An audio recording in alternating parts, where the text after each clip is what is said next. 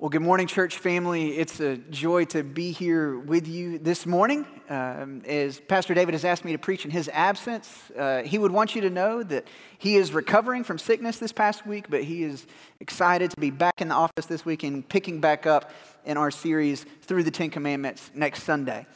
But this morning, as we come together, we're going to be surrounding this month's scripture memory verse here at the Dawson Family of Faith. And we're going to be looking at Romans chapter 8, the beginning portion. If you want to go ahead and turn in your Bibles to Romans chapter 8. This past weekend, it was just an incredible weekend in the life of our church with our student ministry and our Disciple Now weekend. I was able to come up here on Saturday and to interact with some of the students and lead through a couple of portions. And as I was going home, as I was reflecting a little bit more, I just remembered that middle school was rough, right?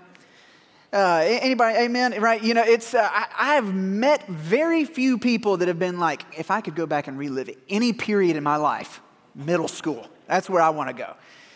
No, thankfully, I have successfully repressed most of middle school, but it's going through as I look back on my time, we try to find any and every place to belong, to find significance, value, worth, definition. I did it in all the different grades in middle school. It laid itself out very nicely. In sixth grade, I really wanted to be into basketball. And I wanted to get some cool basketball shoes, even though I couldn't play a lick of basketball. And so I remember getting an East Bay catalog, and this was, Amazon was just selling books at this point. And so I filled out the serial number on a physical card, mailed it, and they sent me some shoes and an Allen Iverson Dapper cap that I wore backwards, and I thought I was the coolest. And I would walk around school and put the hat on afterwards, and everything was awesome, or at least I thought at the time. And then in seventh grade, that was when I kind of hit my preppy phase. I grew out my hair into a shaggy mop, got frosted tips. Yeah. I wore Hollister t-shirts and my Buka seashell necklace. And I had a perpetual cloud of Axe body spray that just followed me around wherever I went. And then in eighth grade, it was kind of split into semesters at that point. In the first semester of eighth grade, that was my punk phase. I was in a garage band. I started playing guitar, 4 chords. And I could go through and I put duct tape on everything that I owned. And I alternated days wearing hot pink, high top Converse All-Stars and checkerboard Vans. But that was until the second semester, and I got on the baseball team. I exchanged all that for Under Armour everything and carried a duffel bag with me so that everybody knew that I was on the baseball team. I was looking for anywhere to belong, to find my people, to get value, definition, and worth. But it doesn't just stay in middle school. I work with our college students here at Dawson, and it's the same in college. And I have to talk with them through not finding worth, identity, value in your school, in your major, your extracurriculars, the bullet points on your resume, a relationship, that's a big one. If we're so looking for someone else or other things to tell us who we are, what happens when they get taken away? What happens when they leave? What happens when it is lost? Well, then we feel that way. And it follows us on into adulthood. We find value, dignity, worth, significance in our jobs, in our spouses, in our kids, their performance in school, on the ball team, our neighborhood. Look, all of these other places. But what happens when they are gone? What is still left of us? None of them can bear the weight. None of them have the staying power to give us identity in Christ. And so when we come to God and His Word, and we let Him tell us who we are, when we let Him give us that value, that worth, that significance, that definition, then we know it's in a secure place that can never be taken away, and it will never be lost. And so as we come together and as we look at this in Romans chapter 8, we'll be in verses 1 through 13, but mostly in verses 1 through 4. I would encourage you that what we're looking at this morning has the power to radically transform you and to give you enough to be happy in God on into eternity. And as we look at Romans chapter 8, follow along as we begin in verse 1. There is therefore now no condemnation for those who are in Christ Jesus. For the law of the Spirit of life has set you free in Christ Jesus from the law of sin and death. For God has done what the law, weakened by the flesh, could not do. By sending his own Son in the likeness of sinful flesh and for sin, he condemned sin in the flesh, in order that the righteous requirement of the law might be fulfilled in us, who walk not according to the flesh, but according to the Spirit. Biblically speaking, everyone is in one of two places. It's painting with a broad brush, but it is pinpoint in its precision. Everyone is either in Adam or in Christ. In Adam or in Christ.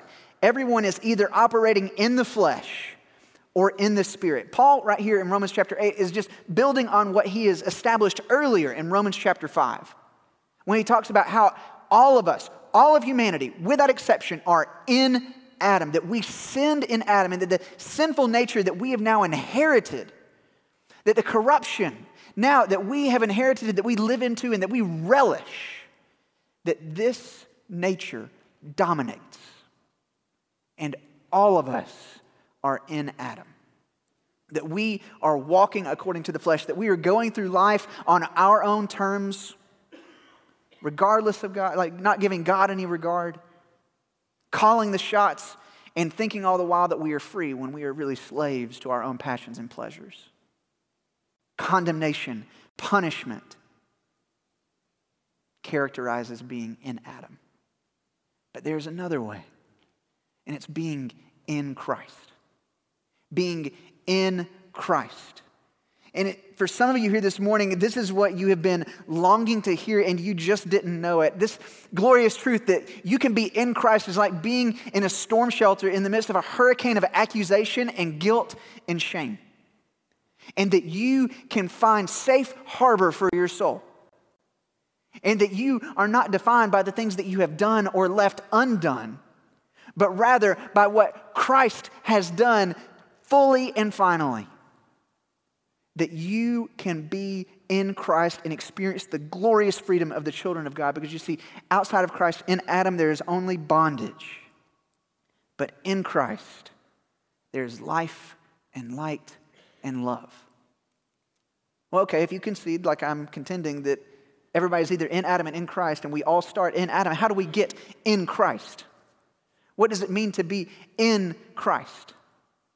To be in Christ means to be united with him, to side with him, to be aligned with him, to be a part of his family, to be on his team, to let the world know where you stand, that you're in. But the nature of this being in, we have to qualify, because sometimes we can think of being in kind of like I've been thinking a lot about football recruiting lately. I don't know if any of you are college football fans, you follow National Signing Day, recruiting, all that kind of stuff. A lot of people care a lot about where people are going to be playing football for the next 2 to 3 years. And it's that time of year where, especially with the high-profile athletes, men or women, depending on what sport, and they have the ceremony in the gym, the student athlete with all of the family. You have the table with each of the hats for the different schools that they have received offers and maybe is in their top 3 or top 5. And then the student athlete, after a lot of anticipation, begins the speech. I'd like to thank my family, my coaches, my teammates. Without them, I wouldn't be here today. But for the next 3 to 4 years, I'm going to be taking my talents to such and such a school. And then they put on the hat or they show the t-shirt underneath. And they have aligned their interests. They have put everything in that, all their eggs in that basket. And that's where they're going to be going to school. And that analogy, it doesn't really work for us in this sense because it breaks down on a crucial level. Because you see, no one is scholarshiped into the kingdom of God based on their own merit or performance. That you could not perform well enough or accumulate enough stats to be given an offer from the kingdom of God. That you could not get the test scores, you could not go on enough mission trips or do this many service hours or share this, that, or the other, or not say those words or do those things to be glowing enough to be accepted into the kingdom of God. It is not because of anything that we have done, but it is only by grace through faith, and this is not of our own doing. It is the gift of God. There are no merit-based scholarships to give into the kingdom, but rather a free gift to join the family. It's not a signing day ceremony, but rather it's more like being adopted into a family. That there is someone who is powerful, able, and willing to provide, to create the space for us to be able to be brought in. And that we can be sure that we can have a name change and that we can have a place to rest, to be safe, and to live as a member of that family. This is how you are in, by repenting, turning away, saying no to sin, and then saying yes to Jesus, living and walking in faith by the Spirit. Everyone is either in Adam or in Christ. We are all in Adam, and we can be in Christ by accepting the free gift, coming into the family. And when we come to Christ, when we are in Christ, we are secure, we're safe, we're sure, and we're set free. And if you leave with nothing else this morning, I would hope you leave with this: that in Christ, you are set free to live free. In Christ, you are set free to live free. There is therefore now no condemnation for those who are in Christ Jesus. Well, what are the implications of this? Well, I would say that there are three that we'll discuss this morning. The first is you don't have to look back on your past in sin and your shame. You don't have to look back. Because Jesus, when he came in living his perfect life, in dying his death in our place, and rising again to new life and ascending to the right hand of the Father, that he accomplished for us what we could never accomplish for ourselves. That he, when he on the cross said, "It is finished," I believe him. And that he didn't pay for our sins on the installment plan. He didn't pay for our sins up to a certain amount and then we now have to take the care of the rest. Or he didn't just pay for our sins from before we became a Christian and now it's all on us. No, fully and finally, it is finished. And so when the enemy comes, he starts to throw your sins in your face. When he starts to play the highlight reel of the worst things that you've ever done, you can, with full confidence, say Romans chapter 8, verse 1, that there is therefore now no condemnation for those who are in Christ Jesus. And you can sing with your mouth or sing in your heart, when Satan tempts me to despair and tells me of the guilt within, upward I look and see him there who made an end of all my sin. Because the sinless Savior died, my sinful soul is counted free, for God the just is satisfied to look on him and pardon me. That Jesus now frees us from having to look back in shame or despair over our past. But not only that, Jesus frees us from having to look around in the present and compare. Some of us play the comparison game in our minds all the time. You know what it's like to constantly be sizing up people in your mind, to figure out the pecking order for where you fit. Or you have some thoughts going through your mind of like, gosh, I'm never going to achieve what that person has achieved. Or, man, that person, they don't have nearly as many followers or likes on their social media posts. Or, man, I'm not going to be able to keep up with all the square footage that they're adding on, or I just can't make friends as effortlessly as that person. I don't have those connections, that we are constantly comparing. But when the truth of Romans chapter 8, verse 1 settles deep in our souls, and we know that there is no condemnation for those who are in Christ Jesus, we don't have to measure up to other people. We can be secure and confident in Christ's work and who He says that we are. We don't have to be better than other people, and we can actually celebrate when others are doing well. When God has so gifted and empowered other people to be able to do certain things. Because God's approval is not a zero-sum game. Just because someone else gets it doesn't mean that you don't. That we are free from comparing ourselves to other people. Because our identity, our value, our worth, our significance is not wrapped up in what we do or what we have, but in Christ. We are free from comparing. So we're freed from looking back, we're freed from looking around, and we're freed from looking ahead in dread. That some of you know what it's like to wrestle with the assurance of your salvation. That you constantly wondering, being plagued with the thoughts, am I saved? Will I be in heaven with Jesus? And I wouldn't want to encourage you from more words from the Apostle Paul, but this time in the book of Ephesians, if you look at chapter 2, follow along in verse 5. Because this is about what is coming for those who are in Christ Jesus. Even when we were dead in our trespasses, God made us alive together with Christ, and it is by grace that you have been saved. And He has raised us up with Him and seated us with Him in the heavenly places. Where? In Christ Jesus. So that in the coming ages He might show the immeasurable riches of His grace and kindness towards us in Christ Jesus. That this is our inheritance. This is what is coming for those who are safe and sure and secure in Christ. The immeasurable riches of His grace and His kindness towards us in Christ Jesus. We will be with those who have lived and who have died in the Lord. We will be with them, and you will see the face of Jesus. I want to remind you of that this morning, and that the future reality would so grip your heart and your affections here today.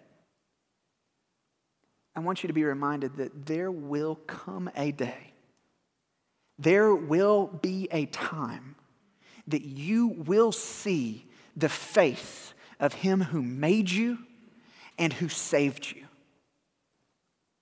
And that you, the one that your heart has so longed for, the one that you have beheld and looked on here in this life with the eyes of faith through the Word. But that day your faith will be sight and you will see the face of Jesus. And you will fall and worship. Would this grip your heart? With this reality that you know this is coming your way? Would it set you free from looking ahead in dread, but rather cultivate anticipation and joy and longing? Because if you are in Christ, you are safe. There is no condemnation. You, if you're in Christ, are set free to live free. But it's not just something for the future, it's something that can be experienced today. As Paul continues in Romans chapter 8, you look at verses 5 through 11, and Paul is going more and talking about what it means to live and walk according to the flesh and to live and to walk according to the Spirit, being in Adam, being in Christ. And it's worth meditating on and thinking long and deep this afternoon and this week about. But I want to draw our attention together this morning to the end of Paul's argument here at the first part of Romans chapter 8, as we look at verses 12 and 13. This freedom that we now have. So then, brothers and sisters, we are debtors, not to the flesh, to live according to the flesh. For if you live according to the flesh, you will die. But if by the Spirit you put to death the deeds of the body, you will live. What does it mean to be a debtor? Well, it means to owe something to someone, to be enslaved, to be under obligation, to be in service of someone. And this passage says that we owe the flesh nothing, that Jesus has paid it all, and now we are his. If we live according to the flesh, we will die, but there is a way to live if by the Spirit we put to death the deeds of the body. If we kill sin by the sin-slaying power of the Holy Spirit. I love the way that John Owen, the Puritan writer and thinker, the way that he put it succinctly. Be killing sin, or sin will be killing you. That sin is no light or insignificant thing, but it is weighty and destructive and dealing in death and darkness. And rather than making friends or cozying up with sin, we need to seek to put it to death. For by this way, we will be able to live. But you might be asking, well, how do I kill sin? It's very abstract, Blake. Help me out. How do I kill sin? Well, I think it begins by us recognizing that it is not in our own power. That there is not enough moral sweat that we could exert, no amount of try-hardness that we could do to be able to eradicate the sin in our own strength, but it is only by the power of the Spirit. If by the Spirit you put to death the deeds of the body, you will live. Okay, well, it's by the Spirit, but how do I do that? How do I, by the power of the Spirit, put to death the deeds of the body? I'll answer with a very well-known passage from Ephesians chapter 6, where Paul is writing about the armor of God. Because we have to ask, well, what is the death-dealing weapon that the Spirit wields? We look at Ephesians chapter 6, verse 17. And take the sword of the Spirit, the Spirit's sword, which is the word of God. You put to death the deeds of the body by the power of the Spirit using his word. And church family, this is why we gather together around the word every week and we don't just talk about whatever we've been thinking about lately. This is why our age group programming and our small groups and the songs that we sing here are rooted in the word, because we don't want to just pump people full of motivation and you can do it. But we believe that something happens when we engage God in his word, that his Holy Spirit that inspired it now illuminates it in our hearts and in our minds and helps us to live it. And that we, as we behold Christ, that we are changed into his same image.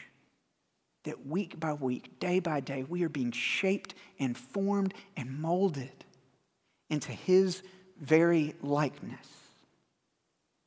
And I would want you to see this, that this is perhaps the best way to be able to kill sin. It's by not fixating on it, but by fixing your eyes on Jesus. Not focusing so much on, no, don't want to do this, don't do this, don't do this, can't do this, can't go there, don't want to get this out, oh, don't focus on this. But fix your eyes on Jesus, because when you do, I think we will experience what Thomas Chalmers, the 19th century Scottish theologian, called the expulsive power of a new affection. The expulsive power of a new affection. Well, what is that? The expulsive power of new affection. It's when a desire that is stronger drives out all other weaker desires. It was about 12 years ago. My wife Becca and I, we were both in college and we were at a conference together and we were at a breakout session and we heard a pastor talk about the expulsive power of a new affection. And maybe Romeo and Juliet from Shakespeare can help you in a similar way that he helped me about 12 years ago. Do you remember how the beginning of Romeo and Juliet starts? Romeo is just sulking. Why? Because he is heartsick over Rosalind. He's been friend-zoned. He wanted her as the love of his life so badly, but she did not return his affection. And so he's like pouting all over the place. And his cousin Benvolio, God help him, he just goes to Romeo and he's like, be ruled by me, forget to think of her. That's easy for you to say, Benvolio. And he just continues to pout. And Benvolio's like, no, cousin, we're going to a party. I'm going to make you forget all about Rosalind. I'm not going. Yes, you are. Let's go. And so Romeo, he goes to the party, but he's a killjoy. He's just pouting in the corner. He wants to be anywhere else other than there. He wants to be staring at a picture of Rosalind, just thinking about her until he sees something. Or rather, he sees someone, but soft. What light through yonder window breaks? It is the east, and Juliet is the sun. Arise, fair sun, and kill the envious moon, who's already sick and pale with grief, for thou, her maid, art far more fair than she. Rosalind who? This is the expulsive power of a new affection, being so captivated by something stronger that it eclipses, that it drives out, that it makes the other desires turn tail and run because it is so strong. It is so much better. I wonder what envious moons need to be killed today. Because we have a sun of righteousness that far outshines them all and that eclipses everything else. In whom there is no shadow or turning due to change. That Jesus Christ can give you what your heart has been looking for all of your life in a way that none of these other things can. And as you dwell deeply in His Word and by the power of the Spirit, behold Him and desire Him and have that affection for Him that it drives out, that it eclipses all of these other lesser desires. And when you know that you can be in Christ today, that you don't have to look to any of these other things. And so some of you here today are probably not following Christ. Living life on your own terms, calling your own shots, living life without regard for Him or His ways. And you might think that you are free, but you're really in bondage to your passions, to your pleasures. There's a different way to live. You can be free today. You can turn from your sin and you can put your trust, your hope in Christ. And some of you here today following Jesus for a long time, but you're struggling with sin. It's waging war in your heart and in your mind. And you need to receive the encouragement from the Word of God today that by the power of the Spirit, you can put to death the deeds of the body. That you can behold Jesus. Not fixating on your sins or the things that you don't want to do, but you can fix your eyes on Jesus. You can look full in His wonderful face. And the things of the earth will grow strangely dim in the light of His glory and grace. You don't have to look back at your past and your sin and your shame because it has been dealt with at the cross in the empty tomb. You don't have to look around in comparison trying to figure out if you're better than this or that other person for your worth because we look to the cross and we see our worth. And you don't have to look ahead in dread, wondering if you are going to do enough good to outweigh the bad, to tip the cosmic scale in your favor, but you can look ahead with full assurance of faith, trusting in the finished work of Christ that we now receive as a gift. Are you sitting condemned or are you standing free today? In Christ, you are set free to live free. Let us pray.